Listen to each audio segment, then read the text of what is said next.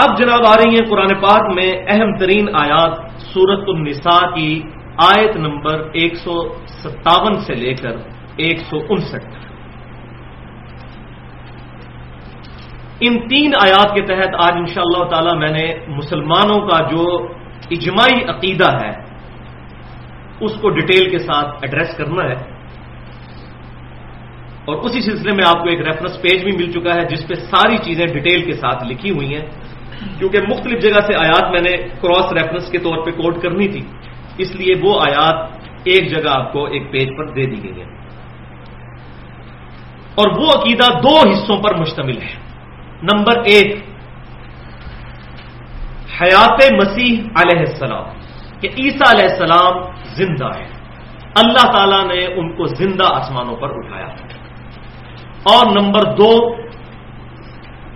نزول-e-مسیح علیہ السلام، کہ عیسیٰ بن مریم علیہ السلام قرب قیامت میں اس دنیا میں دوبارہ نزول فرمائیں گے۔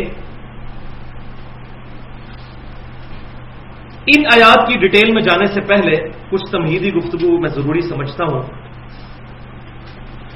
بھائیو، پوری امت محمدیہ صلی اللہ علیہ وسلم کا یہ اجماعی عقیدہ ہے، اس پر دونوں بڑے مکاتب فکر متفق ہیں، اہل سنت کہلوانے والے تینوں گروہ، بریلوی، دیوبندی اور سلفی یعنی اہل حدیث، اور اہل تشیع بھی، کہ عیسیٰ بن مریم علیہ السلام کو اللہ تعالیٰ نے زندہ آسمانوں پر اٹھایا، اور وہ قیامت سے پہلے زمین پہ دوبارہ اتریں گے اور اپنی جو بقیہ زندگی گزار کر ان کو موت آئے گی اور ان کو مسلمان جنازہ پڑھ کر دفنا دیں گے۔ اور اس پر قرآن پاک کی کافی آیات اور درجنوں صحیح احادیث گواہ ہے۔ دوبارہ رپیٹ کر لیتے ہیں دو عقیدوں کو، کہ سیدنا عیسیٰ علیہ السلام زندہ ہیں، اللہ تعالیٰ نے معجزانہ طور پر ان کو دنیا سے زندہ اٹھایا، اور نمبر 2، وہ قیامت سے پہلے اس دنیا میں نزول فرمائیں گے، لیکن ان کا نزول امت محمدیہ صلی اللہ علیہ وسلم میں امتی کی حیثیت سے ہوگا، نہ کہ نبی کی حیثیت سے۔ عیسیٰ علیہ السلام دنیا میں نبی صلی اللہ علیہ وسلم کے امتی بن کر اتریں گے، امام مہدی رضی اللہ تعالی عنہ کے پیچھے نماز پڑھیں گے، پھر مسلمانوں کو لیڈ کریں گے، صلیب کو توڑ دیں گے، خنزیر کو قتل کر دیں گے، جزیہ موقوف ہو جائے گا، پھر مسلمان ان کی لیڈرشپ کے اندر یہودیوں کے خلاف قتال کریں گے اور یہودیوں کے سب سے بڑے لیڈر دجال کو قتل کریں گے۔ اس کے بعد بھی عیسیٰ علیہ السلام 40 سال تک اس دنیا میں رہیں گے، شادی کریں گے، ان کے بچے ہوں گے، بالآخر وہ فوت ہو جائیں گے، مسلمان ان کا نماز جنازہ پڑھ کر قبر رسول صلی اللہ علیہ وسلم کے ساتھ ان کو روضہ شریف میں دفن کریں گے۔ یہ تمام ڈیٹیلز قرآن اور صحیح احادیث کے اندر موجود ہیں،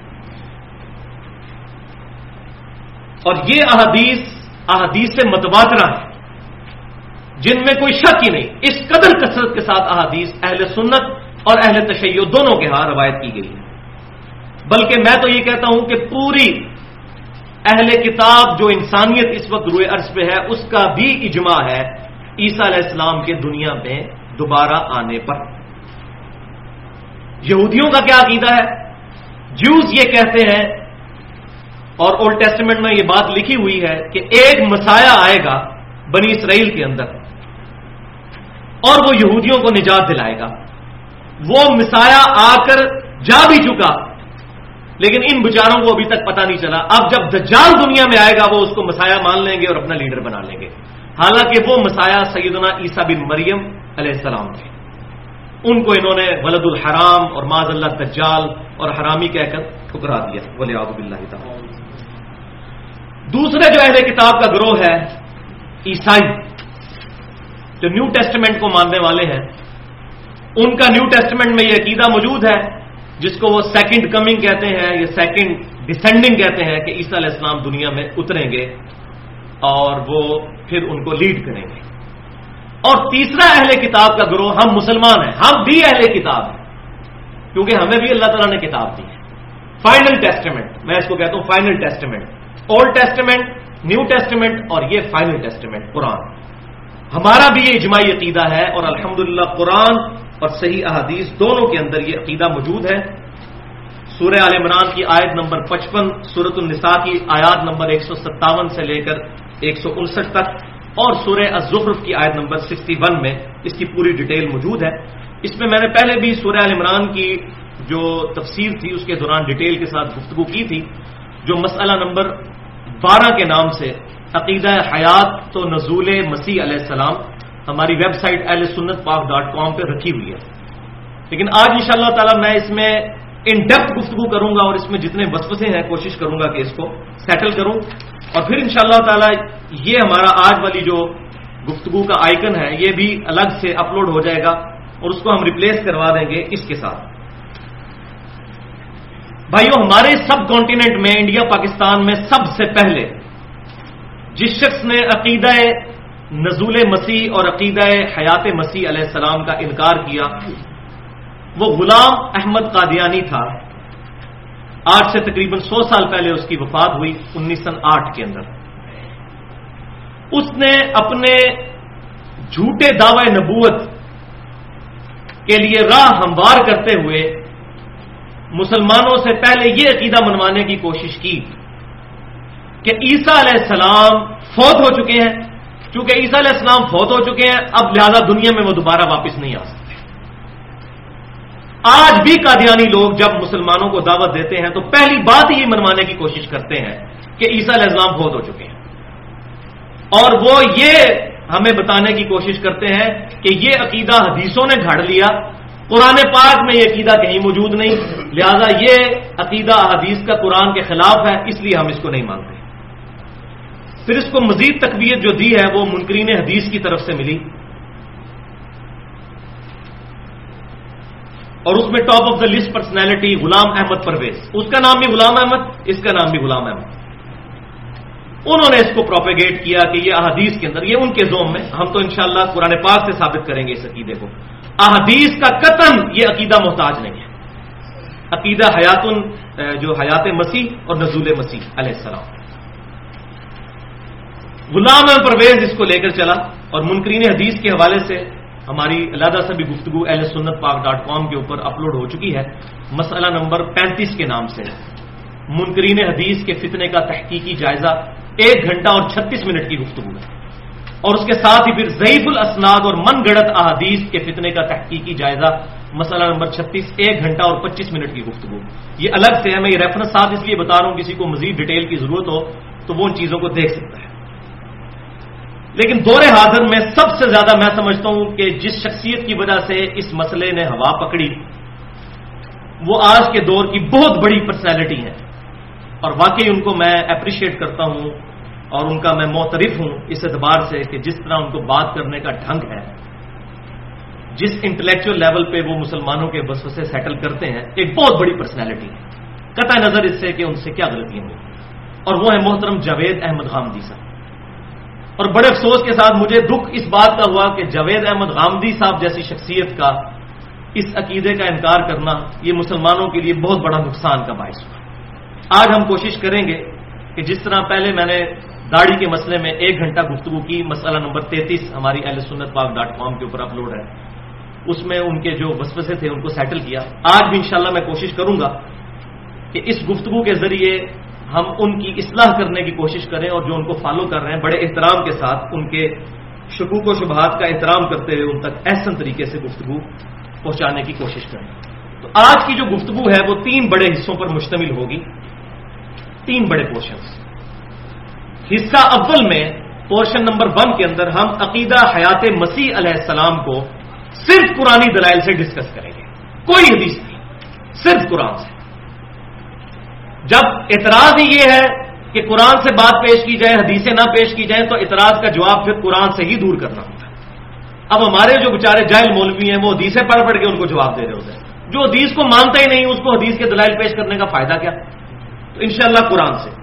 پھر دوسرے پورشن کے اندر عقیدہ نزول-e-Maseeh علیہ السلام صرف قرآن سے دلائل، اور اس میں انشاءاللہ تعالی میں وہ سیکرٹ بھی ایکسپلور کروں گا کہ عیسیٰ علیہ السلام دنیا میں آئیں گے کیوں، آخر وجہ کیا ہے کہ انہوں نے ہی دنیا میں آنا ہے، اور کوئی پیغمبر جو ہے وہ دنیا میں آنے والا نہیں، عیسیٰ علیہ السلام ہی نے کیوں دنیا میں آنا ہے؟ یہ بہت بڑا سوالیہ نشان ہے، اس کو بھی انشاءاللہ قرآن پاک کے دلائل سے بتانے کی کوشش کروں گا۔ پھر تھرڈ پورشن جو ہے وہ مسلم عوام الناس کے لیے ہوگا، اس میں 10 صحیح احادیث، جن میں سے 7 صحیح بخاری اور صحیح مسلم سے ہوں گی، انہی عقائد کو بریف کرتی ہیں۔ لیکن ظاہر ہے کہ یہ تیسرا حصہ صرف عوام الناس کے لیے، اہل سنت کے لیے اور اہل تشیع کے لیے ہے، جو مستقل پرماننٹ سورسز مانتے ہیں قرآن کے ساتھ ساتھ سنت کو بھی، دونوں سورسز کو۔ اور یہ بھی ہماری مسکنسیپشن ہے کہ اہل تشیع جو ہے وہ اہل سنت کی احادیث کو نہیں مانتے، ایسی بات نہیں ہے۔ آپ ایران سے جو ان کے سافٹ ویئر نکل رہے ہیں، ان سافٹ ویئرز کے اندر ہماری حدیث کی کتابیں، صحیح بخاری، صحیح مسلم، جامعہ ترمذی، سنن نبی داؤد، سنن نسائی، ابن ماجہ، یہ ساری کتابیں انہوں نے اپنے حدیث کے سافٹ ویئر میں بھی رکھی ہوئی ہوتی ہیں۔ تو یہ بھی مولوی لڑانے کے لیے اس طرح کی باتیں پروپیگیٹ کرتے ہیں، ایسی بات نہیں ہے۔ تو اب اللہ کا نام لے کر شروع کرتے ہیں، پہلے ٹاپک کی طرف آتے ہیں، وہ ہے حیات مسیح علیہ السلام، کہ عیسیٰ بن مریم علیہ السلام، اللہ تبارک و تعالیٰ نے ان کو زندہ آسمانوں پر اٹھایا۔ اور یہ بات یاد رکھیں، یہ سارے دلائل انشاءاللہ میں قرآن سے پیش کروں گا، اور یہاں میں ایک چیلنج بھی دے دیتا ہوں کہ یہ جو عقیدہ ہے حیات مسیح کا اور نزول مسیح کا، قرآن پاک اپنے اس عقیدے کی اس قدر حفاظت کرتا ہے کہ اس عقیدے کے معاملے میں کسی ایک حدیث کا بھی محتاج نہیں ہے۔ حدیث کے ذریعے اس کی ڈیٹیل ضرور پتہ چلے گی، لیکن ایز فار ایز دس عقیدہ از کنسرن، قرآن پاک ہمیں مکمل رہنمائی فراہم کرتا ہے۔ تو ٹاپک نمبر 1، حیات مسیح علیہ السلام۔ بسم اللہ الرحمن الرحیم۔ اب سورۃ النساء آیت نمبر 157 سے اگلا ان کا جو جرم ہے، وَقَوْلِهِمْ إِنَّا قَتَلْنَا الْمَسِيحَ عِيسَى ابْنَ مَرْيَمَ رَسُولَ اللَّهِ، اور ان کا یہ بھی کہنا ہے یہودیوں کا کہ ہم نے عیسیٰ بن مریم علیہ السلام کو قتل کر ڈالا ہے، جو اللہ کے رسول تھے، یہ اللہ کی طرف سے کہ اللہ کے رسول کو قتل کرنے کا یہ دعویٰ کر رہے ہیں، جبکہ اللہ کا رسول کبھی قتل نہیں ہو سکتا۔ یہ بات یاد رکھیں، قرآن پاک میں آیا ہے کہ انبیاء قتل ہوئے ہیں، رسول نہیں۔ رسول اور نبی میں فرق بھی سمجھ لیں۔ رسول وہ ہوتا ہے جس کو کوئی کتاب یا صحیفہ دیا جاتا ہے اور وہ صاحب شریعت ہوتا ہے، جیسا کہ سیدنا موسیٰ علیہ السلام، سیدنا عیسیٰ علیہ السلام اور ہمارے پیغمبر علیہ السلام۔ اور نبی جو ہے وہ کسی اور پیغمبر کی تصدیق کرنے والا ہوتا ہے، جیسے سیدنا یحییٰ علیہ السلام، وہ رسول نہیں تھے، نبی تھے۔ اور مسند امام احمد میں ایک حدیث بھی موجود ہے جس کو شیخ البانی تو صحیح کہتے ہیں، اب مجھے اس کی ڈیٹیل نہیں پتا کہ اصول محدثین پہ اس کا کیا مقام ہے، لیکن شیخ البانی کے نزدیک وہ حدیث صحیح ہے مسند امام احمد کی، کہ اللہ تعالیٰ نے 1,24,000 پیغمبروں کو مبعوث کیا دنیا کے اندر، جن میں سے 315 رسول ہیں۔ 1,24,000 نبیوں میں سے 315 جو ہے وہ رسول ہے، صاحب شریعت۔ تو ہر رسول نبی بھی ہوتا ہے، لیکن ہر نبی رسول نہیں ہوتا۔ تو اللہ تبارک و تعالیٰ فرما رہا ہے کہ ان کا دعویٰ ہے کہ ہم نے اللہ کے رسول کو قتل کیا، اللہ کا رسول تو قتل نہیں ہو سکتا۔ کیوں؟ سورۃ المجادلہ کے اندر ایک آیت ہے، آیت نمبر 21، کتب اللہ لأغلبن انا ورسلی، کہ اللہ تعالیٰ نے یہ بات طے کر دی ہے کہ بے شک میں اور میرے رسول غالب رہیں گے۔ رسول کبھی قتل نہیں ہوں گے، انبیاء کو ضرور قتل کیا گیا، لیکن رسولوں کی اللہ تعالیٰ اسپیشل پروٹیکشن فرماتا ہے۔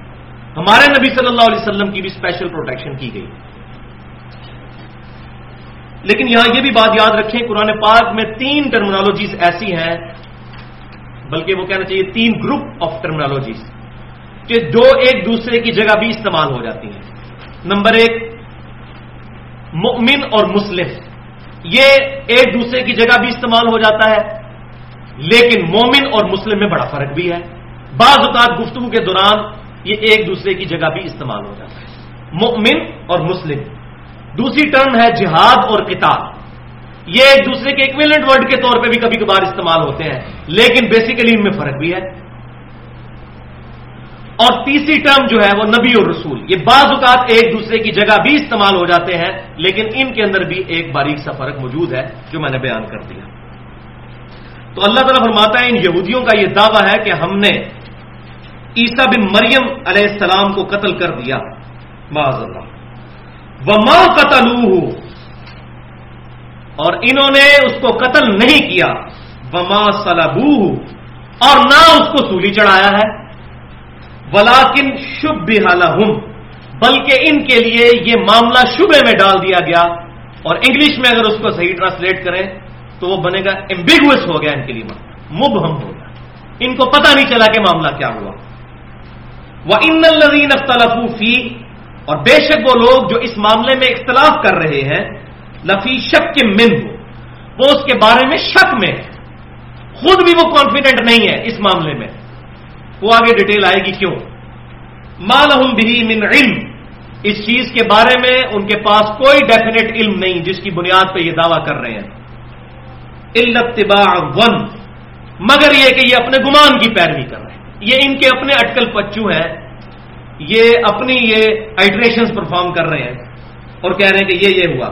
وما قتلوہ یقینا، اور یقیناً عیسیٰ علیہ السلام کو قتل نہیں کیا گیا، بل رفعہ اللہ الیہ، بلکہ اللہ تعالیٰ نے ان کو اپنی طرف بلند کر لیا۔ کتنے واضح لفظ ہیں، یہاں الفاظ ہونے چاہیے تھے بلکہ وہ اپنی موت خود مر گئے، اگر ان پر موت آئی ہوتی، اتنی ایمبیگوس بات کرنے کی کیا ضرورت تھی۔ وَكَانَ اللَّهُ عَزِيزًا حَكِيمًا، اور اللہ تعالیٰ غالب ہے اور حکمت والا ہے۔ یہ سورۃ النساء کی آیات میں جو یہ بات بیان ہوئی کہ معاملہ ان کے لیے مشتبہ کر دیا گیا، آگے سورہ ال عمران میں بھی آئے گا وَمَكَرُوا وَمَكَرَ اللَّهُ، انہوں نے اپنی جو ہے چال چلی اور اللہ نے اپنی خفیہ تدبیر فرمائی، وَاللَّهُ خَيْرُ الْمَاكِرِينَ، اور اللہ تعالیٰ سب سے بڑھ کر خفیہ تدبیر فرمانے والا ہے۔ اس کی ڈیٹیل نہ تو ہمیں قرآن میں ملتی ہے اور نہ ہمارے ذخیرہ احادیث میں ہے، اور نہ ہی ہمارے پرانے مفسرین کے پاس یہ بات موجود ہے کہ یہ ہوا کیا تھا اصل میں۔ آج سے تقریباً 400 سال پہلے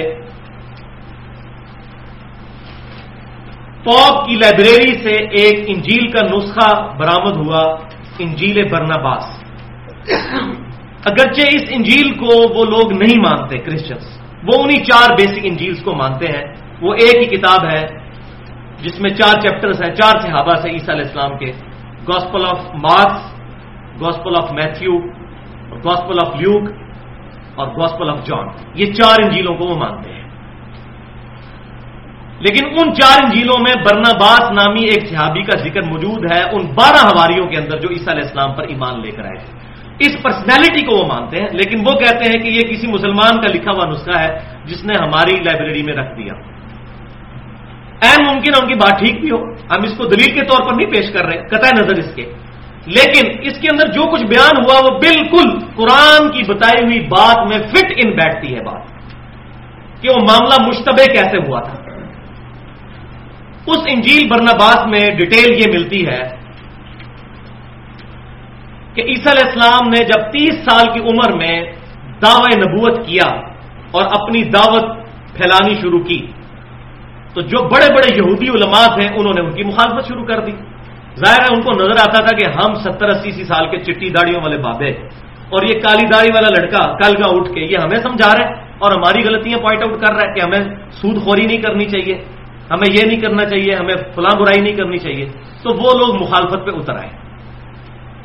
سب سے پہلے تو ہم پڑھ چکے اسی سورۃ النساء میں کہ انہوں نے سیدہ مریم پر بہتان لگایا، اس کے بعد انہوں نے یہ ارادہ کیا کہ کسی طریقے سے عیسیٰ علیہ السلام کو شہید کر دیا جائے، اس سے جان ہی چھڑا لی جائے، جب تک یہ رہے گا اس وقت تک ہماری غلطیاں پوائنٹ آؤٹ کرتا رہے گا، معاذ اللہ سے۔ تو انہوں نے اپنے ناپاک ارادے کو عملی جامہ پہنانے کے لیے عیسیٰ علیہ السلام کے ایک حواری جس کا نام یہودا تھا، ان 12 میں سے اس کو پیسے دے کے خرید لیا۔ اچھا، اس وقت یروشلم پر حکومت تھی یہودیوں کی، لیکن ان کا جو کنگ تھا وہ پپٹ کنگ تھا، کٹ پتلی بادشاہ۔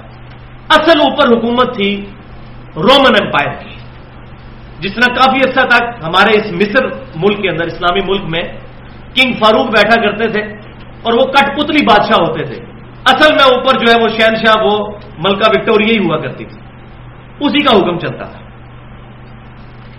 تو اس وقت بھی رومن امپائر اوپر تھی، بت پرستوں کی حکومت تھی، لہذا کسی بھی شخص کو کوئی بڑی سزا، کیپٹل پنشمنٹ دینے کے لیے ان کو رومن امپائر سے بھی بات منوانی پڑتی تھی۔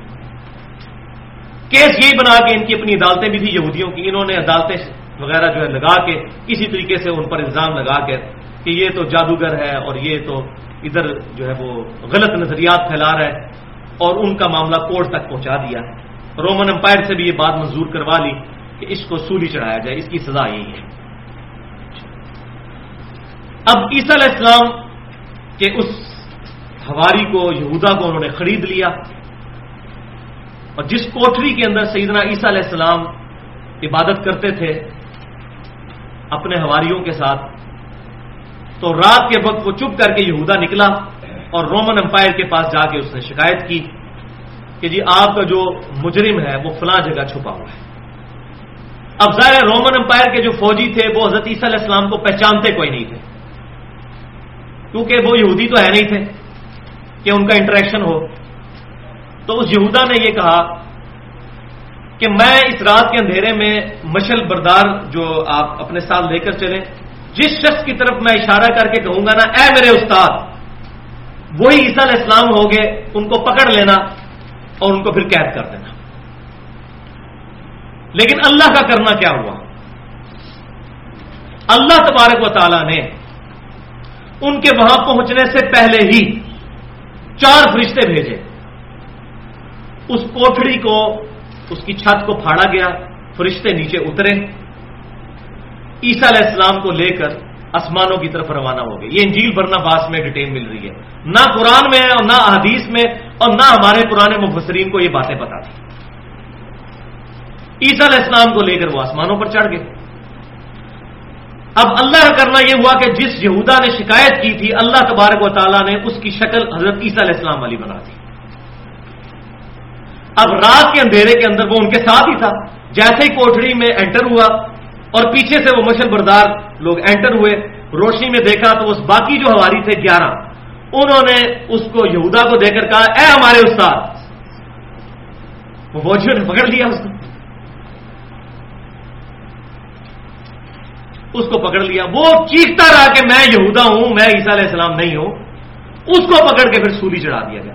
لہذا یہ جو عقیدہ عیسائیوں کے اندر آیا کہ عیسیٰ علیہ السلام سولی چڑھے ہیں، کسی حد تک بیچارے وہ جسٹیفائی ہیں، کیونکہ یہودیوں نے عیسیٰ علیہ السلام کی شکل کا ایک بندہ تو چڑھایا سولی پہ، اس لیے اللہ تعالیٰ فرما رہا ہے کہ معاملہ ان کے لیے مبہم کر دیا۔ وہ جب چڑھا چکے تو بعد میں ان کو پتا چلا کہ بھائی یہ بندے 13 تو پورے ہونے چاہیے، 12 ہماری اور ایک عیسیٰ علیہ السلام، لیکن بندے 12 ہیں، ایک بندہ کدھر گیا بیچ میں سے؟ اگر یہ عیسیٰ علیہ السلام ہے تو پھر یہودا کدھر گیا؟ اور اگر یہودا عیسیٰ علیہ السلام کی شکل اختیار کر چکا ہے تو پھر عیسیٰ علیہ السلام کدھر گئے؟ تو یہ وہی بات ہے جس کو اللہ تبارک و تعالیٰ نے فرمایا وَلَٰكِن شُبِّهَ لَهُمْ، ان کے لیے معاملہ مشتبہ کر دیا گیا، مبہم ہو گیا، ایمبیگوس ہو گیا۔ بَلْ رَفَعَهُ اللَّهُ إِلَيْهِ، بلکہ اللہ تعالیٰ نے ان کو اپنی طرف بلند کر لیا۔ اب اسی کا ذکر جو ہے وہ سورہ آل عمران میں بھی آیت نمبر 52 سے 55 تک ہے، وہ بھی پڑھ لیتے ہیں۔ فَلَمَّا أَحَسَّ عِيسَىٰ مِنْهُمُ الْكُفْرَ، جب عیسیٰ علیہ السلام نے بنی اسرائیل سے، یہودیوں کی طرف سے جن کی طرف وہ پیغمبر بنا کر بھیجے گئے تھے، کفر کو محسوس کر لیا کہ یہ لوگ اب ایمان لانے والے نہیں، قال من انصاری اللہ، تو انہوں نے یہ پھر ندا بلند کی، کون ہے جو اللہ کے لیے میری مدد کرے، والنٹیئرلی میرے ساتھ کھڑا ہو دین کے لیے۔ قال الحواریون نحن انصار اللہ، عیسیٰ علیہ السلام کے حواریوں نے کہا کہ ہم ہیں اللہ کے دین کے مددگار آپ کے ساتھ۔ آمنا باللہ، ہم ایمان لائے اللہ پر، واشہد بأننا مسلمون، اور آپ بھی گواہ ہو جائیے کہ ہم مسلمان ہیں، ہم سر تسلیم خم کرنے والے ہیں۔ تو عیسیٰ علیہ السلام ان کے ماننے والے بھی مسلم تھے، الحمدللہ۔ پھر انہوں نے دعا کی ربنا آمنا بما انزلت واتبعنا الرسول، انہوں نے دعا کی اے رب ہمارے، ہم ایمان لائے اس چیز پر جو تو نے نازل کی، اور ہم تیرے رسول کی اتباع کرنے والے، پیروی کرنے والوں میں شامل ہو گئے۔ فاکتبنا مع الشاہدین، تو ہمیں تو اب گواہوں میں لکھ لے۔ یہی وہ لفظ ہے جس کو آج کل عیسائیوں کا ایک بڑا فینیٹک قسم کا فرقہ ہے، جواوا وٹنسز کے نام سے وہ مشہور ہے، خدائی گواہ. وہ اسی لفظ کو استعمال کرتے ہیں کہ ہم اللہ کے لیے گواہ ہیں کھڑے ہوئے، اور قرآن سے دلیل پیش کرتے ہیں. وَمَكَرُوا وَمَكَرَ اللَّهُ، یہودیوں نے بھی مکر کیا اور اللہ نے بھی اپنی خفیہ تدبیر فرمائی. یہودیوں نے کیا مکر کیا کہ ان کو سولی چڑھا دیا جائے، لیکن اللہ کی خفیہ تدبیر کیا ہوئی کہ یہودا کی شکل بدل گئی عیسیٰ علیہ السلام سے، اور عیسیٰ علیہ السلام کو اللہ تعالیٰ نے زندہ آسمانوں پر اٹھا لیا. واللہ خیر الماکرین، اور اللہ تعالیٰ کی خفیہ تدبیر تو پھر سب سے بڑھ کر ہے. اللہ تبارک و تعالیٰ کی تدبیر کو کوئی نہیں پہنچ سکتا. اذ قال اللہ یا عیسیٰ، اور وہ وقت یاد کرو جب اللہ تعالیٰ نے عیسیٰ علیہ السلام سے فرمایا تھا انی متوفیک و رافعک الیہ، بے شک میں تمہیں پورا پورا لے لوں گا اور بلند کر لوں گا اپنی طرف. وَمُطَهِّرُكَ مِنَ الَّذِينَ كَفَرُوا، اور میں ان لوگوں سے تجھے بچا لوں گا، پاک کر لوں گا جنہوں نے تیرا انکار کیا. اب یہ وہ الفاظ ہیں جن کے اوپر انہوں نے فتنہ کھڑا کیا قادیانیوں نے، متوفی کا لفظ جو ہے. تو پہلے یہ بات سن لیں کہ یہ سورہ آل عمران میں اور سورہ نساء میں 3 ٹرمز استعمال ہوئی ہیں. نمبر 1 متوفی کا، نمبر 2 وَرَافِعُكَ إِلَيَّ، تجھے اپنی طرف بلند کر لوں گا، اور نمبر 3 بَلْ رَفَعَهُ اللَّهُ إِلَيْهِ، بلکہ اللہ تعالیٰ نے ان کو اپنی طرف بلند کر لیا. یہاں 2 اہم پوائنٹ ڈسکس کرنا میں ضروری سمجھتا ہوں ان کے حوالے سے. پوائنٹ نمبر 1 یہ ہے کہ عیسائیوں کا یہ شروع سے عقیدہ تھا کہ عیسیٰ علیہ السلام دنیا سے اٹھائے گئے ہیں، آج بھی ان کا یہ عقیدہ ہے. لیکن وہ یہ کہتے ہیں کہ عیسیٰ علیہ السلام کو سولی دیا گیا، پھر وہ مردوں میں سے دوبارہ زندہ ہوئے، پھر آسمان کی طرف اٹھ گئے. اور وہ اس لیے کہتے ہیں کہ چونکہ وہ ان کے بارے میں ڈیوینٹی کلیم کرتے ہیں. پروٹیسٹنٹ کہتے ہیں وہ اللہ ہی ہے، اور کیتھولک کہتے ہیں کہ وہ اللہ کے بیٹے ہیں. تو دونوں معاملے میں وہ ڈیوینٹی ان کے بارے میں کلیم کرتے ہیں. تو ان کا ماننا یہ ہے کہ وہ دوبارہ آسمانوں کی طرف نزول کیا تھا انہوں نے ایک دفعہ دنیا میں، اب دوبارہ آسمانوں کی طرف چڑھ گئے. تو بھائیو یہ اتنا خطرناک عقیدہ شرک کے اوپر مبنی ان کا، اللہ تبارک و تعالیٰ کو تو معاذ اللہ استغفر اللہ چاہیے تھا کہ اس عقیدے کا مکمل طور پر رد کرتا، اور اس طرح کے الفاظ استعمال کر کے تو معاذ اللہ اللہ تعالیٰ نے ان کے عقیدے کو تقویت پہنچائی ہے بقول ان کے کہ اللہ تعالیٰ فرما رہا ہے وَرَافِعُكَ إِلَيَّ، میں تجھے بلند کر لوں گا اپنی طرف. بَلْ رَفَعَهُ اللَّهُ إِلَيْهِ، بلکہ اللہ تعالیٰ نے ان کو بلند کر لیا. یہ الفاظ استعمال کرنے کی ضرورت کیا تھی؟ اور متوفیقہ کی بجائے ممیتو کا لفظ استعمال ہو سکتا تھا کہ میں تجھے موت دے دوں گا. متوفی کا لفظ استعمال کیا جس کے معنی اور معنوں میں بھی آ سکتے ہیں، وہ آگے میں بتاؤں گا. تو یہ اس بات کا ثبوت ہے کہ معاملہ کو اتنا سمپل نہیں ہوا تھا عیسیٰ علیہ السلام کا. اگر سمپل معاملہ ہوا ہوتا تو واضح آ جاتا ہے کہ اے عیسائیو دیکھو اس کو تم خدا مانتے ہو، یہ تو مر گیا اور فلاں جگہ اس کی قبر ہے، جس نے قادیانی کہتے ہیں کہ مری کے اندر قبر بنی ہوئی ہے ان کی. الٹا اللہ تعالیٰ الفاظ ایسے استعمال کر رہا ہے جس سے معاملہ مزید مبہم ہو جائے. تو یہ بات ایسی نہیں ہے، اصل میں یہ معاملہ ہے ہی معجزانہ. اور وہ پوائنٹ نمبر 2 اب عربی لنگوسٹک کے حوالے سے ٹیکنیکلی یہ پوائنٹ سمجھ لیں. آج اس کی طرف اگر آپ متوجہ ہوں گے تو آپ کو بات سمجھ آئے گی. دیکھیں متوفی کا جو لفظ ہے جس کو پکڑ کے قادیانیوں نے اور منکرین حدیث نے فتنہ کھڑا کیا، یہ عربی کے روٹ ورڈ وفا سے نکلا ہے. اور وفا کا لفظ اردو میں بھی استعمال ہوتا ہے، وعدہ وفا کرنا. کیا مطلب؟ وعدہ پورا کرنا. وفا کا لفظی مطلب ہے پورا کرنا. اب جو عربی میں باب تفعیل ہے اس میں وفا سے بنتا ہے وفا یوفی. اس کا مطلب ہوتا ہے کسی کو پورا پورا بدلہ دے دینا. اور اس کا ذکر قرآن پاک میں سورہ الزمر کی آیت نمبر 70 میں موجود ہے. یہ آپ کے پیج میں نہیں لکھی ہوئی کیونکہ یہ ضمناً بات ہونی تھی.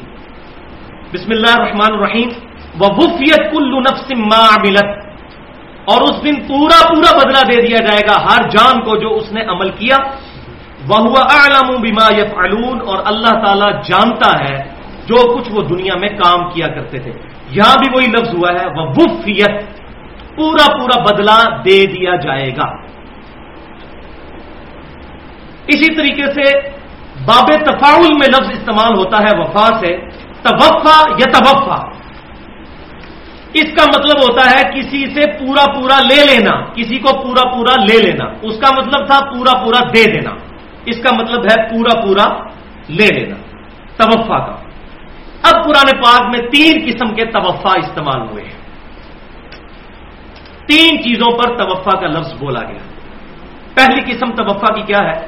عام موت جو ہمیں پتا ہے، اور وہ یہ آیت یہاں پر لکھی ہوئی ہے سیدنا یوسف علیہ السلام کی دعا سورہ یوسف میں آیت نمبر 101.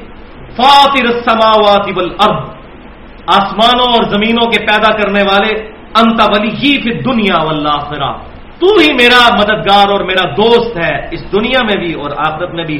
توفنی مسلما والحقنی بالصالحین، مجھے مسلمانوں کے ساتھ پورا پورا کر دینا، یعنی موت دے دینا، اور صالحین کے ساتھ ملا دینا. بلکہ ہماری جو جنازے کی دعا ہے جامعہ ترمذی، سنن نبی داؤد اور سنن ابن ماجہ میں صحیح سند کے ساتھ، اس میں بھی الفاظ موجود ہیں وَمَن تَوَفَّيْتَهُ مِنَّا فَتَوَفَّهُ عَلَى الْإِيمَانِ. اے اللہ جب تو نے مجھے پورا کرنا ہے، مجھے موت دینی ہے، تو مجھے ایمان پر موت دینا.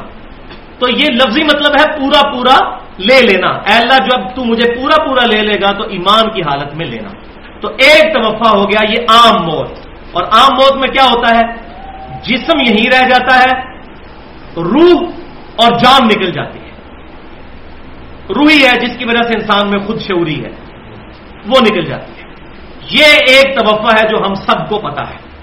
لیکن ایک توفا کی دوسری قسم وہ بھی قرآن میں موجود ہے، اور وہ ہے نیند کی حالت. اس پر بھی اللہ تعالیٰ نے توفا کا لفظ بولا ہے، اور وہ یہ آیت سورہ الزمر کی آیت نمبر 42. اللہ یتوفی الانفس حین موتها، اللہ تعالیٰ پورا لے لیتا ہے جانوں کو، روح کو لے لیتا ہے موت کی حالت میں. واللتی لم تمت فی منامها، اور جس پر موت نہیں آنی ہوتی اس کی نیند کی حالت میں پورا پورا لے لیتا ہے. نیند کی حالت میں کیا لے لیتا ہے؟ روح. جسم یہیں رہتا ہے، جان بھی یہیں رہتی ہے، لیکن روح اور خود شعوری اللہ تعالیٰ لے لیتا ہے. اس کے پاس کچھ کرتے رہے اس کو پتہ نہیں چلتا، لیکن جیسے ہی آپ اس کو سوئی سے بوئیں گے یا چٹکی کاٹیں گے وہ فوراً جاگ اٹھے گا، کیونکہ اس کے اندر جان موجود ہے، اور فوراً جاگ کے رسپانس بھی نہیں کرتا. خود شعوری اس میں نہیں ہوتی.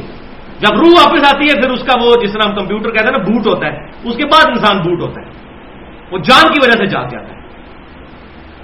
تو نیند کی حالت میں بھی اللہ تبارک و تعالیٰ انسان کی روح اور خود شعوری جو ہے وہ لے لیتا ہے. اس پر بھی توفا کا لفظ بولا گیا ہے. وَيُمْسِكُ الَّتِي قَضَىٰ عَلَيْهَا الْمَوْتِ، پھر اللہ تعالیٰ فرماتا ہے جس پر ہم نے موت کا فیصلہ کرنا ہوتا ہے اس کی روح اپنے پاس ہی رکھ لیتے ہیں. وَيُرْسِلُ الْأُخْرَىٰ، اور اس کے علاوہ کو بھیج دیتے ہیں روحوں کو واپس جسموں میں، اِلَىٰ أَجَلٍ مُّسَمًّى، ایک مقررہ وقت تک کے لیے، جب تک ان کی موت نہیں آنی روح کو دوبارہ جسم میں بھیج دیتے ہیں. نیند کی حالت میں جسے موت، کئی لوگ ہیں جو سوتے ہی سو جاتے ہیں، تو اللہ تعالیٰ فرماتا ہے ہم جس کی موت کا فیصلہ کر لیتے ہیں اپنی روح، پھر اس کی روح جو ہے اپنے پاس رکھ لیتے ہیں، جس کے لیے ابھی ہم نے ڈھیل رکھی ہوتی ہے تو واپس کر دیتے ہیں. اسی لیے صحیح بخاری میں وہ دعا بھی ہے اللہم بسمک اموت و احیا، اے اللہ میں تیرے نام سے جیتا اور مرتا ہوں. اور صبح اٹھ کر بھی دعا کیا ہے الحمدللہ الذی احیانا بعد ما اماتنا، صحیح بخاری میں. تمام تعریفیں اس رب کے لیے جس نے مرنے کے بعد مجھے زندہ کیا. تو یہ بھی نیند بھی موت کی بہن ہے، اس پر بھی توفا کا لفظ بولا گیا ہے. ان فی ذلک لآیات لقوم یتفکرون، بے شک اس میں ہے نشانیاں ان لوگوں کے لیے جو تفکر کرنے والے ہیں، فکر کرنے والے ہیں. جو توجہ کرے گا اس کو بات سمجھ آ جائے گی. اگر کسی بندے کی نیت توجہ کرنے کی نہیں ہے اس کو بات نہیں سمجھ آنے کی. اور تیسرا توفا کی قسم وہ ہے ہی ایک بندے کے لیے، اور وہ عیسیٰ علیہ السلام. وہ 100% جو ہے توفا ہوا ہے کہ عیسیٰ علیہ السلام کا اللہ تعالیٰ نے جسم بھی لے لیا. عام لوگوں کا جسم ادھر رہ جاتا ہے، ان کا جسم بھی لے لیا، روح اور خود شعوری بھی اور جان بھی. مکمل پرفیکٹ جو توفا ہوا ہے وہ عیسیٰ علیہ السلام کے لیے ہوا ہے. اور لہذا یہ بات بھی یاد رکھیں کہ یہ جو قادیانیوں کا اور منکرین حدیث کا اعتراض ہے کہ جی اس کی مثال کو قرآن سے پیش کریں، بھائی قرآن سے اس کی مثال کیسے پیش کریں ہم، جب یہ ہے ہی ایک واقعہ، یہ ہے ہی معجزہ. یہ تو اسی طریقے سے کوئی کہ جی آپ قرآن سے مثال پیش کریں کہ آدم علیہ السلام کے علاوہ کوئی شخص جو ہے وہ بغیر ماں کے پیدا ہوا ہو، کہاں سے پیش کریں؟ کوئی ہے ہی نہیں ہے. بغیر باپ کے تو پیش کر سکتے ہیں عیسیٰ علیہ السلام، بغیر ماں کے سوائے حضرت آدم کے کوئی نہیں پیش کر سکتے. اب یہ کتنا نان سینس کوشچن ہے کہ جی آپ قرآن سے مثال اس تیسرے توفع کی پیش کریں، وہ دو توفع تو پتہ ہے، یہ تیسرا آپ نے توفع کہاں سے نکال لیا؟ تو یہ بات یاد رکھیں، اس کی مثال ہی ایک ہے، تو وہی ہم پیش کریں گے. تو یہ تیسرا توفع سورہ آل عمران کی آیت نمبر 55 اور سورۃ النساء کی آیت نمبر 158 میں بیان ہوا. اب یہاں ایک اہم ترین بات میں بتانا ضروری سمجھتا ہوں، بہت خطرناک چیز، وہ یہ ہے کہ صحیح بخاری میں انٹرنیشنل نمبرنگ کے مطابق کتاب التفسیر چیپٹر میں ایک حدیث ہے، حدیث کا نمبر ہے 4623. سورۃ المائدہ کی تفسیر میں یہ حدیث کے اوپر جو باب امام بخاری رحمۃ اللہ علیہ نے باندھا ہے، اس میں ایک بے سند قول لے آئے ہیں ابن عباس کا رضی اللہ تعالی عنہما، کہ وہ متوفی کا ترجمہ کرتے تھے ممیتو کا. ترجمہ ہی وہی کرتے تھے جس ترجمے سے ہی ہم ڈر رہے ہیں. ابن عباس کا یہ قول بے سند صحیح بخاری میں موجود ہے باب کی ہیڈنگ میں. تو یہ چونکہ بے سند قول ہے، امام بخاری رحمۃ اللہ علیہ اور سیدنا عبداللہ بن عباس رضی اللہ تعالی عنہ کے درمیان صحیح بخاری کے لکھتے ہوئے کم از کم بھی 150 سال کا فرق موجود ہے، کیونکہ 68 ہجری میں وفات ہوئی ہے سیدنا ابن عباس کی اور 194 ہجری میں امام بخاری پیدا ہوئے. لہذا یہ بے سند قول ہے اور یہ قادیانی لوگ پیش کرتے ہیں. تو یہ بات یاد رکھیں، اہل سنت کا اس پر اجماع ہے کہ صحیح بخاری اور مسلم کی تمام متصل الاسناد مرفوع احادیث قطعی سے بے سند اور ضعیف اقوال صحیح بخاری میں بھی موجود ہے. لہذا جو ہمارا قرآن کے بارے میں دعویٰ ہے وہ بخاری کے بارے میں نہیں کہ یہ دو گتوں کے درمیان 100% ٹھیک ہے. بخاری دو گتوں کے درمیان 100% ٹھیک نہیں ہے، بلکہ متصل الاسناد احادیث صحیح ہے، ضعیف اقوال اس میں موجود ہے. لہذا اس میں وہ مسئلہ بھی حل ہوا کہ ہم امام بخاری کے مقلد کوئی نہیں. اگر ہم مقلد ہوتے جس طرح کہ یہ اہل بدعت اہل سنت پر تان کرتے ہیں کہ ہم امام حنیفہ کو مانتے ہیں اور آپ امام بخاری کے مقلد ہیں، تو ہم اگر امام بخاری کے مقلد ہوتے تو یہ بے سند بات بھی ان کی مان لیتے. ہم صحیح بخاری کی احادیث کو مانتے ہیں، وہ احادیث کسی بھی امام سے روایت ہوں صحیح سند سے، چاہے امام حنیفہ ہوں، امام شافعی، امام مالک، ساروں کی احادیث کو ہم مانتے ہیں. تو صحیح بخاری کے اگر ہم مقلد ہوتے تو معاذ اللہ ایسا معاملہ، نہ ہم مقلد نہ غیر مقلد، ہم متبع سنت ہے، کتاب و سنت کو صحابہ تابعین تبع تابعین سلف کے منہج پر ماننے والے ہیں. یہ بہت چیز ضروری تھی، میں نے یہاں ساتھ بتا دی.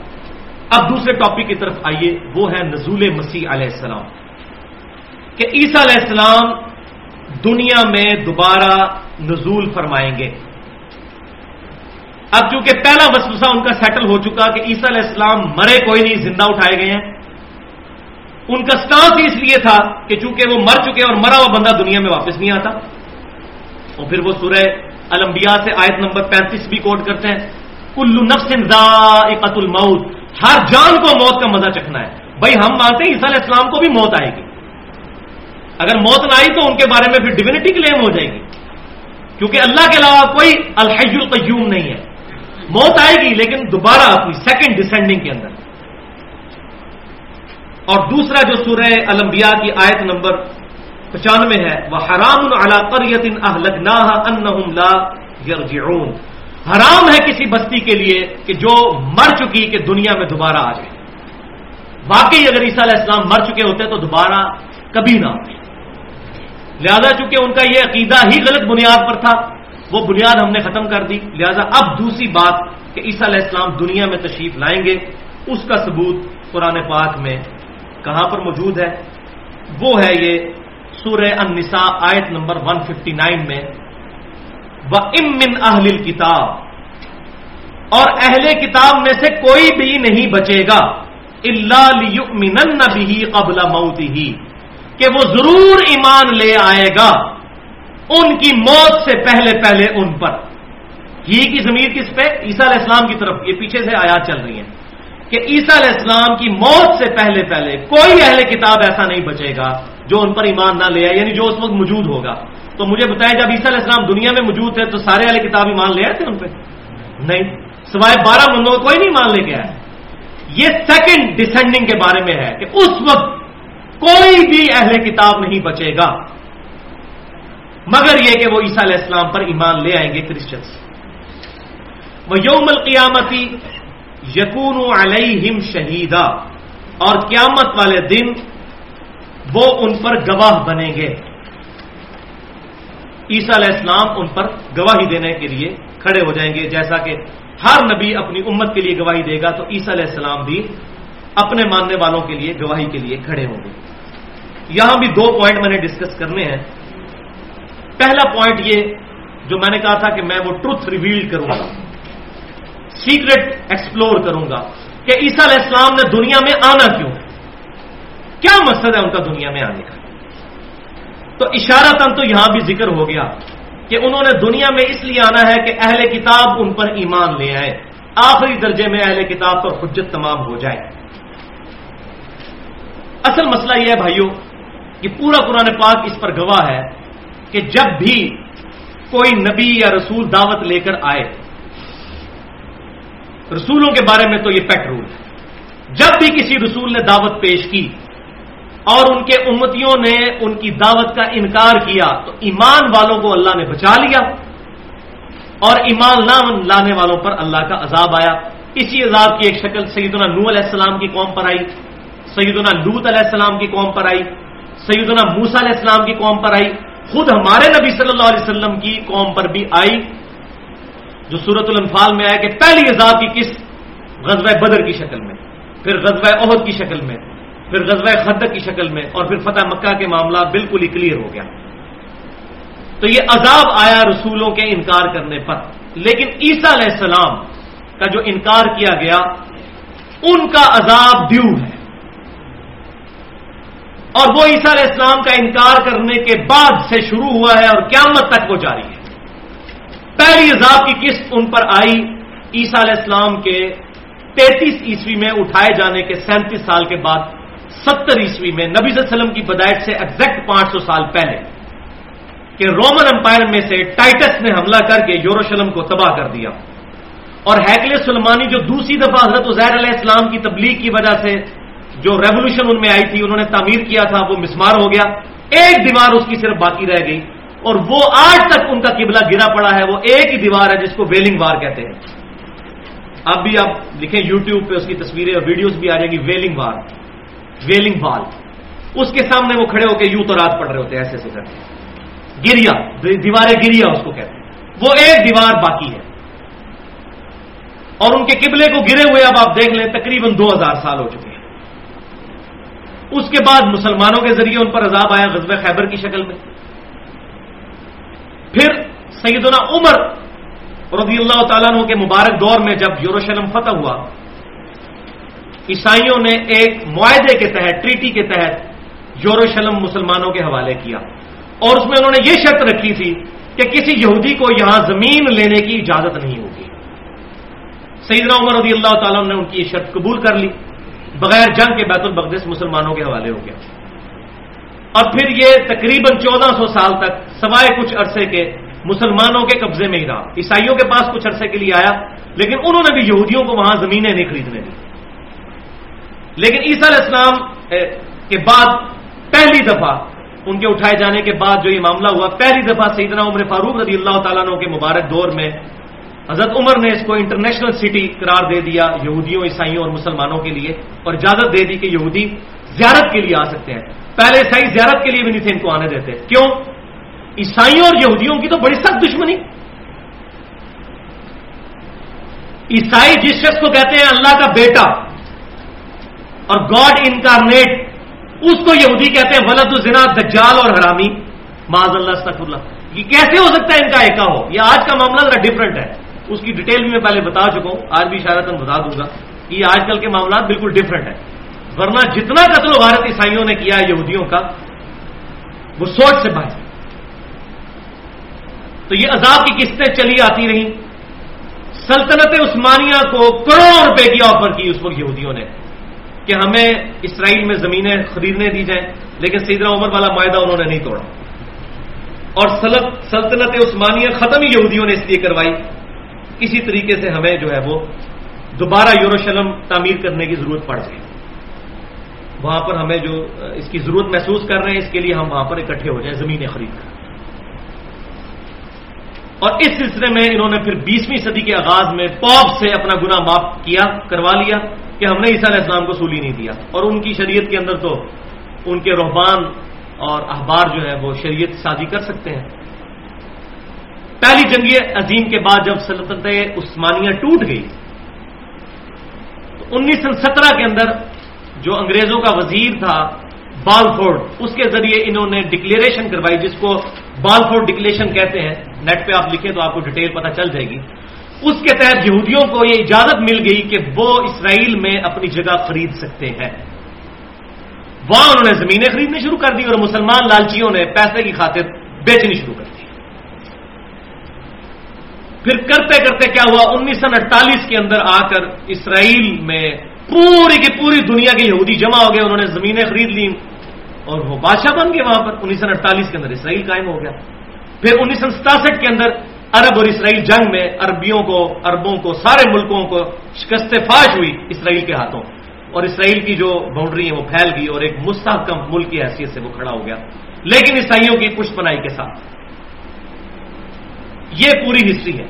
اب پوری دنیا کے یہودی وہاں پر جمع ہو رہے ہیں، کیوں کہ اب آخری عذاب کی قسط ان پر آنی ہے، اس کے لیے یہودیوں کو وہاں جمع کیا جا رہا ہے۔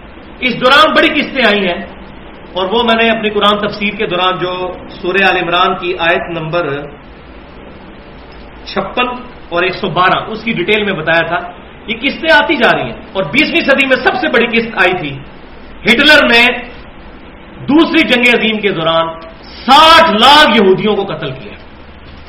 60 لاکھ ہولوکاسٹ اس کو کہتے ہیں۔ ہولوکاسٹ یونانی میں کہتے ہیں آگ کی قربانی، اور یہودیوں میں تھا نا کہ وہ قربانی کرتے تھے تو آسمان سے ایک آگ آتی تھی، وہ جانور لے جاتی تھی، وہ کہتے تھے یہ ہماری اللہ نے قربانی لی ہے، ہم نے اللہ کی راہ میں اپنی جانیں قربان کی ہیں، تو اس کو ہولوکاسٹ کہتے ہیں۔ 60 لاکھ یہودی قتل ہوئے ہٹلر کے ہاتھوں، اور آخری قسط آنی ہے سیدنا عیسیٰ علیہ السلام کے ہاتھوں سے کہ مسلمان ان کے ساتھ مل کر قتال کریں گے، اور ایک آخری جنگ ہوگی جب سیدنا عیسیٰ علیہ السلام دجال کو قتل کریں گے، اور اس کا ذکر بھی صحیح بخاری اور صحیح مسلم میں موجود ہے۔ انٹرنیشنل نمبرنگ کے مطابق صحیح بخاری میں 2926 نمبر حدیث اور صحیح مسلم میں 7339 نمبر حدیث ہے کہ قرب قیامت میں جب عیسیٰ علیہ السلام کے ساتھ مل کر دجال کے خلاف مسلمان لڑیں گے تو یہودی اگر کسی پتھر یا درخت کے پیچھے بھی چھپا ہوگا تو وہ پتھر اور درخت بھی بول اٹھے گا کہ اے مسلمان، یہودی میرے پیچھے ہے، اس کو پکڑ کے قتل کر دیں۔ وہ اللہ کی طرف سے اصل میں عذاب آئے گا۔ اب یہاں یہ بھی بات یاد رکھیں، کسی کے ذہن میں یہ سوال آ رہا ہوگا کہ وہ نافرمانی تو پرانے یہودیوں نے کی، ان کو سزائیں کیوں ملیں گی؟ ان کو اس لیے کہ انہوں نے اپنی روش وہی رکھی ہوئی ہے۔ اگر یہ اسلام قبول کر لیں تو رضی اللہ تعالیٰ عنہ بن جائیں گے۔ عبداللہ بن سلام یہودی نہیں تھے، سعد بن معاذ یہودی نہیں تھے، سعد بن عبادہ یہودی نہیں تھے رضی اللہ عنہم اجمعین، انہوں نے اسلام قبول کیا، وہ عذاب کے مستحق نہیں ہوئے، ہم ان کو رضی اللہ تعالیٰ عنہ کہتے ہیں۔ اور آج بھی اولڈ ٹیسٹیمنٹ میں ڈیوٹرانومی چیپٹر میں باب نمبر 18 کی آیت نمبر 18 ہے کہ اے موسیٰ علیہ السلام، میں تیرے ان امتیوں کے بھائیوں میں سے، یعنی بنو اسماعیل میں سے، بنو اسرائیل کے بھائی بنو اسماعیل میں سے تیری مانند ایک رسول اٹھاؤں گا، اس کے منہ میں اپنا کلام ڈالوں گا، وہ اپنی خواہش نفس سے کچھ نہیں کہیں گے، وہ وہی کہیں گے جو اللہ ان کو وہی کرے گا۔ نبی صلی اللہ علیہ وسلم کی پیشن گوئی۔ اور اگلی آیت میں یہ ہے 19 نمبر میں کہ جو ان پر ایمان نہیں لائے گا میں اس سے پھر ریونج لوں گا، بدلہ لوں گا، اور وہ بدلے کی آخری قسط آنی ہے جو بخاری مسلم ہے۔ درخت بھی بول اٹھیں گے، پتھر بھی، سوائے ایک درخت کے، وہ صحیح بخاری مسلم میں موجود ہے اسی حدیث میں۔ غرقد نامی ایک درخت ہے جو یہودیوں کا درخت ہے، وہ ان کو پناہ دے گا، اور آج اسرائیل میں اس درخت کی کاشت کثرت کے ساتھ کی جا رہی ہے۔ دیکھیں ان کو یہ ساری باتیں پتہ ہیں، مسلمان بیچارے چڈو ہیں، ان کو یہ باتیں نہیں پتہ۔ اور پوائنٹ نمبر 2 یہاں سے وہ چیز کہ قرآن پاک سے ثبوت کیا ہے کہ عیسیٰ علیہ السلام قیامت کی نشانیوں میں سے ایک نشانی ہے، وہ اب آپ ثبوت سنیں۔ وہ سورہ الزخرف کی آیات نمبر 57 سے 61 تک، یہ آپ کے پاس پیپر پہ لکھی ہوئی ہے۔ بسم اللہ الرحمن الرحیم۔ وَلَمَّا ضُرِبَ ابْنُ مَرْيَمَ مَثَلًا مثلا اذا قومک منہ یصدون، اور ابن مریم علیہ السلام یعنی عیسیٰ علیہ السلام کی جو یہ مثال آپ کی قوم آپ سے بیان کر رہی ہے، یہ جھگڑا کرنے کو بیان کر رہی ہے۔ کیا مثال بیان کرتے تھے وہ؟ اس کا ذکر سورۃ الانبیاء کی آیت نمبر 98 میں موجود ہے کہ اللہ تبارک و تعالیٰ نے فرمایا کہ جو بت ہیں جن کی تم عبادت کر رہے ہو، انکم وما تعبدون من دون اللہ حسب جہنم انتم لہا واردون، بے شک جن کی تم عبادت کر رہے ہو اے مشرکین مکہ، ان معبودوں کو بھی اور تمہیں بھی، دونوں کو دوزخ میں جھونک دیا جائے گا اور تمہیں اس دوزخ پہ وارد ہونا ہے۔ تو پھر مشرکین مکہ مسلمانوں کا مذاق اڑاتے تھے کہ اچھا اللہ کے علاوہ جتنے معبود ہیں وہ دوزخ میں جلائے جائیں گے، پھر عیسیٰ کو بھی دوزخ میں جلایا جائے گا کیونکہ عیسیٰ علیہ السلام بھی معبود ہے عیسائیوں کے۔ حالانکہ عیسیٰ علیہ السلام نے کوئی ڈیوینٹی کلیم تو نہیں کی، ان کو بھی یہ بات پتا تھی، لیکن وہ جان بوجھ کے چھیڑخانی کرتے تھے۔ عیسیٰ علیہ السلام تو اللہ کے بندے تھے، لیکن وہ چھیڑخانی کرتے تھے کہ اچھا اگر ہمارے بت جائیں گے دوزخ میں، پھر عیسیٰ بھی دوزخ میں جائیں گے۔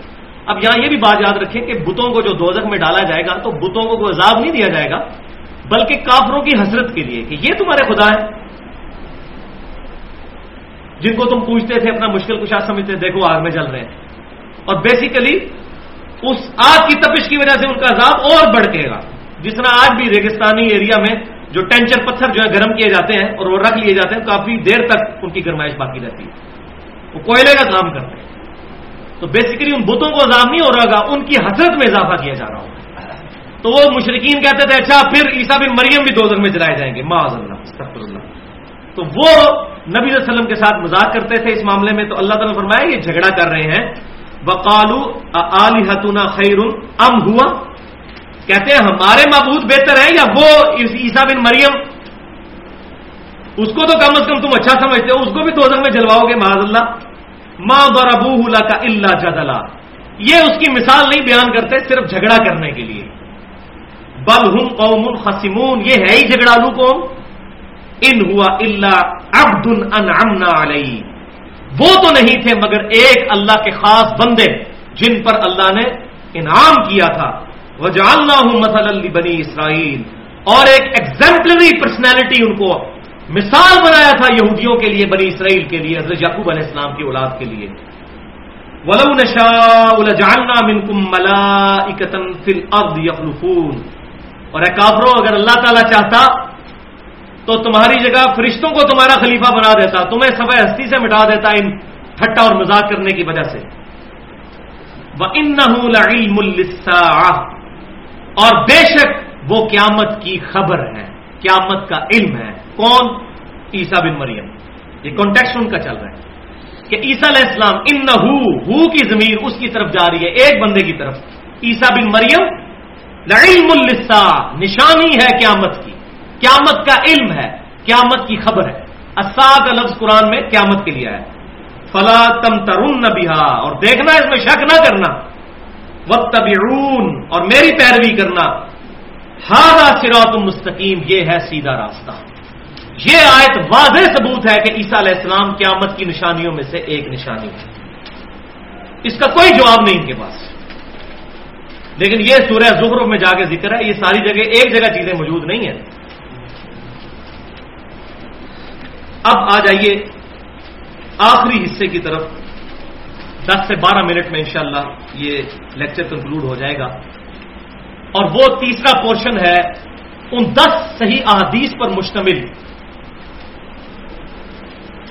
اہل سنت اور اہل تشیع کے لیے، جو عوام الناس مسلمان ہیں، جو قرآن اور سنت دونوں کو دین کا سورس سمجھتے ہیں۔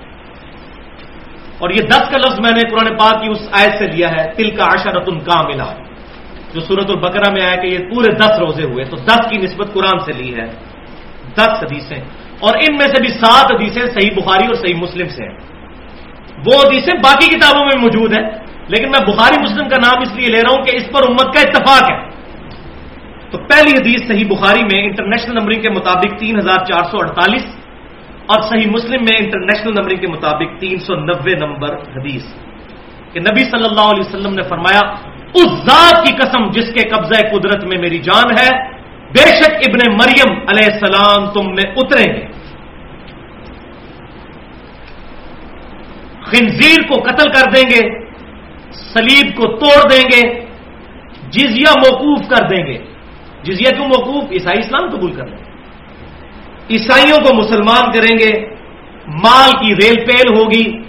اس وقت ایک سجدہ کرنا دنیا اور جو کچھ اس کے اندر ہے اس سے بڑھ کر محبوب ہو جائے گا۔ اس طرح پاکیزہ ماحول ہو جائے گا۔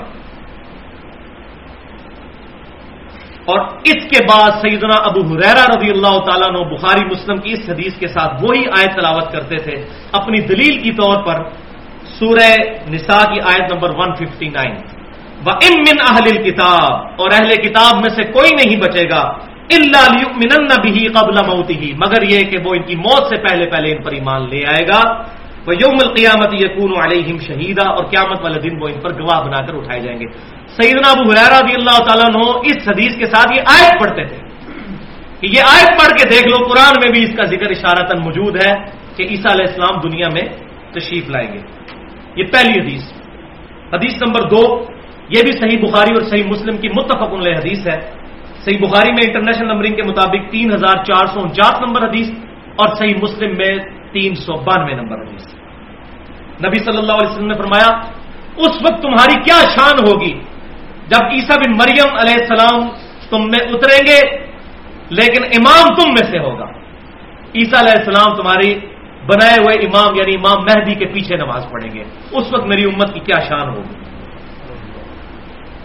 تیسری حدیث صحیح مسلم سے انٹرنیشنل نمبرنگ کے مطابق 395 نمبر حدیث۔ نبی صلی اللہ علیہ وسلم نے فرمایا، میری امت کا ایک گروہ قیامت تک حق کی خاطر قتال کرتا رہے گا، اور پھر اسی گروہ کی لیڈرشپ آئے گی امام مہدی کے پاس، مسلمانوں کے ایک امیر کے پاس۔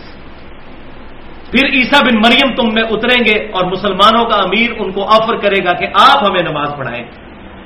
عیسیٰ علیہ السلام کہیں گے کہ نہیں، یہ فضیلت اللہ تعالیٰ نے امت محمدیہ صلی اللہ علیہ وسلم کو بخشی ہے کہ تم میں سے ایک دوسرے کا امام ہوتا ہے، آج میں تمہارا مقتدی اور تم میرے امام۔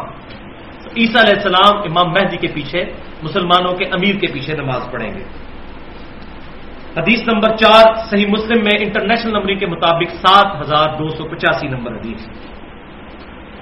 نبی صلی اللہ علیہ وسلم نے فرمایا، قیامت اس وقت تک قائم نہیں ہوگی جب تک 10 نشانیاں پوری نہ ہو جائیں۔ ان میں سے بڑی بڑی نشانیوں میں آپ صلی اللہ علیہ وسلم نے دجال کے بارے میں بھی ارشاد فرمایا، پھر 5ویں نمبر پہ فرمایا وَنُزُولِ-عِیسَى ابْنَ مَرْیَمَ صلی اللہ علیہ وسلم، اور عیسیٰ بن مریم صلی اللہ علیہ وسلم تم میں نزول فرمائیں گے۔ یہ 5ویں نشانی۔ عیسیٰ علیہ السلام کے ساتھ نبی صلی اللہ علیہ وسلم نے صلی اللہ علیہ وسلم کا لفظ استعمال کیا، اور اسی حدیث کے تحت محدثین نے بھی نبی صلی اللہ علیہ وسلم کے لیے صلی اللہ علیہ وسلم کا لفظ استعمال کیا، لہذا یہ درود کوئی بدعت نہیں ہے، یہ درود نبی صلی اللہ علیہ وسلم کی مبارک زبان سے نکلا ہوا ہے۔ 5ویں حدیث صحیح مسلم میں 7373 نمبر حدیث انٹرنیشنل نمبرنگ کے مطابق بڑی لمبی حدیث ہے، جس میں یہ ہے کہ بالآخر جب دجال کا ظہور ہوگا تو عیسیٰ بن مریم علیہ السلام کو اللہ تبارک و تعالیٰ دنیا میں بھیجے گا۔ وہ 2 زرد چادروں میں، 2 زرد چادروں کے اندر، یعنی ایک تہمت اور ایک اوپر چادر لیے ہوئے، دمشق کے مشرقی کنارے پر جو مینار ہے سفید کلر کا، اس پر 2 فرشتوں کے پروں پر ہاتھ رکھے ہوئے اتریں گے، یعنی آسمان سے وہ نازل ہوں گے۔ ایسے ہی مسلم کے الفاظ ہیں۔ پھر دجال کا تعاقب کریں گے اور دجال ان کے سانس کی وجہ سے پگھلے گا، حتیٰ کہ مقام لد پر وہ دجال کو پکڑ کر قتل کر دیں گے، اور مسلمانوں کو اپنے نیزے پر دجال کا خون بھی وہ پھر دکھائیں گے۔ اور آپ کی انفارمیشن کے لیے یہ بات کہ لد مقام جو ہے اسرائیل کے اندر موجود ہے، آج سے تقریباً 40 سال پہلے اسرائیل نے وہاں انٹرنیشنل ایئرپورٹ بنایا ہے، اور لوگوں کو سمجھ نہیں آتی تھی کہ اس دور دراز گاؤں کے اندر، لد کے اندر انٹرنیشنل ایئرپورٹ یہودیوں کو بنانے کی ضرورت کیوں پیش آئی۔ تو میرا اپنا گمان یہ ہے کہ اسی انٹرنیشنل ایئرپورٹ سے دجال جب اپنے ہوائی جہاز میں فرار ہونے کی کوشش کرے گا تو عیسیٰ علیہ السلام اس کو پیچھے سے پکڑ کے قتل کر دیں گے، واللہ اعلم۔ اب یہ ظاہر ہے کہ اجتہادی معاملہ ہے۔ حدیث نمبر 6 صحیح مسلم میں یہ بھی 7381 نمبر حدیث۔ نبی صلی اللہ علیہ وسلم نے فرمایا کہ دجال میری امت میں ظاہر ہوگا، پھر وہ 40 تک رہے گا۔ اب راوی کہتے ہیں مجھے یاد نہیں رہا کہ 40 دن کہا تھا، 40 مہینے یا 40 سال، لیکن کم از کم بھی 40 دن تو بنتے ہی ہیں۔ تو وہ میری امت میں پھیرے گا، حرمین شریفین کے علاوہ وہ باقی تمام جگہوں پر داخل ہو جائے گا۔ پھر اللہ تعالیٰ عیسیٰ علیہ السلام کو دنیا میں بھیجے گا، اور وہ عروہ بن مسعود رضی اللہ تعالیٰ عنہ جو عبداللہ بن مسعود کے بھائی تھے ان کی شکل کے ہوں گے، وہ دجال کو ڈھونڈ کر قتل کر دیں گے۔ 7ویں حدیث متفق علیہ حدیث ہے صحیح بخاری اور صحیح مسلم کی۔ صحیح بخاری 3887 اور صحیح مسلم 416 نمبر حدیث۔ یہ شب معراج والی حدیث ہے کہ نبی صلی اللہ علیہ وسلم نے شب معراج میں دوسرے آسمان پر سیدنا عیسیٰ علیہ السلام اور سیدنا یحییٰ علیہ السلام سے ملاقات کی۔ یہ صحیح بخاری میں موجود ہے اور مسلم میں بھی۔ اس ملاقات میں کیا گفتگو ہوئی اس کی ڈیٹیل یہاں موجود نہیں، وہ ڈیٹیل ہے اگلی حدیث، صحیح حدیث نمبر 8، مسند امام احمد میں جلد 1 صفحہ 375 پہ، اور سنن ابن ماجہ میں 4081 نمبر حدیث ہے صحیح سند کے ساتھ انٹرنیشنل نمبرنگ کے مطابق۔ اور یہ حدیث المستدرک للحاکم میں بھی ہے، امام حاکم نے بھی اس کو صحیح کہا اور امام ذہبی نے بھی ان کی موافقت کی ہے اس حدیث میں کہ حدیث صحیح ہے۔ وہ حدیث کیا ہے کہ عبداللہ بن مسعود رضی اللہ تعالیٰ عنہ کہتے ہیں کہ جب شب معراج دوسرے آسمان پر سیدنا عیسیٰ علیہ السلام سے جب ملاقات ہوئی نبی صلی اللہ علیہ وسلم کی، اس کے علاوہ باقی آسمانوں پر ابراہیم علیہ السلام اور موسیٰ علیہ السلام سے ملاقات ہوئی، تو نبی صلی اللہ علیہ وسلم نے ان سے قیامت کے بارے میں ڈسکس کیا، تو تمام انبیاء نے کہا کہ ہمیں قیامت کے بارے میں کچھ علم نہیں، سب نے معاملہ عیسیٰ علیہ السلام کی طرف لوٹایا۔ پھر عیسیٰ علیہ السلام سے نبی صلی اللہ علیہ وسلم نے پوچھا کہ آپ کو قیامت کی کوئی نشانیاں پتہ ہیں؟ تو انہوں نے کہا کہ ہاں، قیامت کی نشانیوں میں سے ایک نشانی یہ ہے کہ دجال ظاہر ہوگا اور اللہ تعالیٰ مجھے دنیا میں اتارے گا اس کو قتل کرنے کے لیے۔ باقی وہ قیامت کب آئے گی وہ علم اللہ کے ساتھ خاص ہے، مجھے صرف ایک یہ نشانی پتا ہے کہ جب دجال اترے گا دنیا میں ظاہر ہوگا تو پھر مجھے اللہ تعالیٰ دنیا میں نزول فرمانے کی اجازت دے گا۔ 9ویں حدیث سنن ابی داؤد میں انٹرنیشنل نمبرنگ کے مطابق 4329 نمبر اور مسند امام احمد میں جلد 2 صفحہ 437 کے اوپر صحیح سند کے ساتھ یہ حدیث ہے، اور یہ حدیث بھی المستدرک للحاکم میں موجود ہے صحیح سند کے ساتھ۔ امام حاکم نے بھی صحیح کہا اور امام ذہبی نے بھی ان کی موافقت کی ہے کہ نبی صلی اللہ علیہ وسلم نے فرمایا کہ تمام انبیاء آپس میں بھائی ہیں، اگرچہ ان کی مائیں مختلف ہیں لیکن وہ دینی رشتے میں بھائی ہیں، اور سب سے زیادہ میں عیسیٰ علیہ السلام کے قریب ہوں کیونکہ میرے اور عیسیٰ علیہ السلام کے درمیان کوئی پیغمبر نہیں، یہ فطرت کا زمانہ ہے 500 سال کا، اس دوران کوئی نبی نہیں نازل، عیسیٰ علیہ السلام ضرور تم میں اتریں گے۔ پھر آپ صلی اللہ علیہ وسلم نے ان کی خوبصورت شکل کے بارے میں بیان کیا کہ وہ سرخی مائل سفید ان کا چہرہ ہوگا، گھنگریالے بال ہوں گے اور بڑی خوبصورت کالی داڑھی، ظاہر ہے جی 33 سال کے نوجوان میں، میری عمر 34.5 سال ہے، تو ینگ ایج میں وہ اتریں گے۔ تو آپ صلی اللہ علیہ وسلم نے فرمایا وہ تم میں اتریں گے، خنزیر کو قتل کر دیں گے، صلیب کو توڑ دیں گے۔ صلیب توڑنے کا مطلب ہے عیسائیوں کے لیے کوئی ایکسکیوز ہی نہیں رہے گا، عیسائی پھر اسلام قبول کر لیں گے۔ دجال کو قتل کریں گے، جزیہ ختم ہو جائے گا، 40 سال تک تم میں رہیں گے، پھر وہ فوت ہو جائیں گے اور مسلمان ان کا جنازہ پڑھ کے ان کو دفن کر دیں گے۔ اور کہاں دفن کریں گے وہ حدیث نمبر 10 جامعہ ترمذی میں انٹرنیشنل نمبرنگ کے مطابق 3617 نمبر حدیث ہے۔ عبداللہ بن سلام رضی اللہ تعالیٰ عنہ جو سابقہ یہودی عالم تھے بعد میں مسلمان ہوئے، وہ فرماتے ہیں جامعہ ترمذی میں صحیح سند کے ساتھ ان کا قول ہے کہ تورات میں جو عیسیٰ علیہ السلام اور محمد رسول اللہ صلی اللہ علیہ وسلم کی صفات کا ذکر ہے ان میں سے ایک صفت یہ ہے کہ عیسیٰ علیہ السلام اپنے مرنے کے بعد سیدنا محمد رسول اللہ صلی اللہ علیہ وسلم کی قبر مبارک کے ساتھ دفن ہوں گے، ان کی قبر وہاں بنائی جائے گی۔ اور اس حدیث کے جو راوی ہیں تبع تابعی ابو مودود، میرا خیال ہے شاید اسی کی وجہ سے مودودی صاحب کا نام رکھا گیا ہو، یہ لفظ بھی مجھے حدیث میں مل گیا، ابو مودود، یہ راوی کہتے ہیں کہ نبی صلی اللہ علیہ وسلم کے حجرہ عائشہ میں ایک قبر کی جگہ ابھی باقی ہے، اسی ایک قبر کی جگہ میں سیدنا عیسیٰ علیہ السلام دفن ہوں گے انشاءاللہ تعالی۔ تو یہ وہ 10 احادیث تھی الحمدللہ۔ تو اللہ تعالیٰ سے دعا ہے جو حق بات آج میں نے کہی ہمارے دلوں میں راسخ فرمائے، اگر جذبات میں میرے منہ سے کوئی غلط بات نکل گئی اللہ تعالیٰ ہمارے دلوں سے محف کر دے، ہمیں کتاب و سنت اور اجماع کی تعلیمات پر عمل کر کے دوسرے بھائیوں تک پہنچانے کی توفیق عطا فرمائے۔ بھائیوں، اہل سنت پاک.com کے اوپر یہ تمام ہمارے اختلافی مسائل الحمدللہ علیحدہ سے اختلافات کی حقیقت کیا ہے اپلوڈ ہے۔ آج والا بھی انشاءاللہ مسئلہ نمبر 12 کے نام سے عقیدہ حیات و نزول-e-Maseeh علیہ السلام کے نام سے اپلوڈ ہو جائے گا۔ باقی بھائیوں کو بھی اس بارے میں بتائیں۔ الحمدللہ اللہ کا فضل ہے کہ پازیٹو انداز میں امت تک صحیح بات پہنچائی جا رہی ہے، فرقہ واریت سے بالا تر ہوگا، کیونکہ آج کل جو بھی بندہ بولتا ہے فرقے کی زبان بولتا ہے۔ لہذا قادیانی جو کلمہ گو ہیں، اہل قبلہ ہیں، لیکن ایک بہت بڑے معاملے میں ان کو غلطی لگی جس کی وجہ سے وہ دار اسلام سے نکل گئے، وہ ان میں سے ایک بڑا مسئلہ یہ ہے، ان تک بھی پازیٹیولی یہ دعوت پہنچائیں، شاید اللہ تعالیٰ ان کا دل اس کی طرف پھیرے۔ اور بھائیو، یہ جملہ میرا یاد رکھا کریں ہمیشہ کہ قادیانی صرف اس لیے کافر ہے کہ ہم قادیانیوں کے گھر پیدا نہیں ہوئے۔ اگر خدا نہ خواستہ ہمارے ماں باپ بھی قادیانی ہوتے تو ہم بھی قادیانی ہی ہوتے۔ لہذا بجائے ان سے نفرت کرنے کے، ان کی آخرت کی طرف نظر کرتے ہوئے ان پر رحم کھائیں کہ ان کے ساتھ آخرت میں کیا معاملہ ہونے والا ہے، اور پازیٹیولی ان تک بات پہنچانے کی کوشش کریں۔ بہرحال یہ یہودیوں اور عیسائیوں سے بہتر ہے، کم از کم قرآن کو اور حدیث کو مانتے ہیں، لیکن ان کے علماء نے ان کی پبلک کو دھوکہ دیا ہوا ہے، ان تک صحیح بات نہیں پہنچنے دیتے۔ یہ ہماری ذمہ داری ہے کہ ہم پازیٹیولی چیزیں ان تک پہنچائیں۔ سبحانک اللہم و بحمدک، اشہد ان لا الہ الا انت، استغفرک و اتوب الیک، وما علینا الا البلاغ المبین۔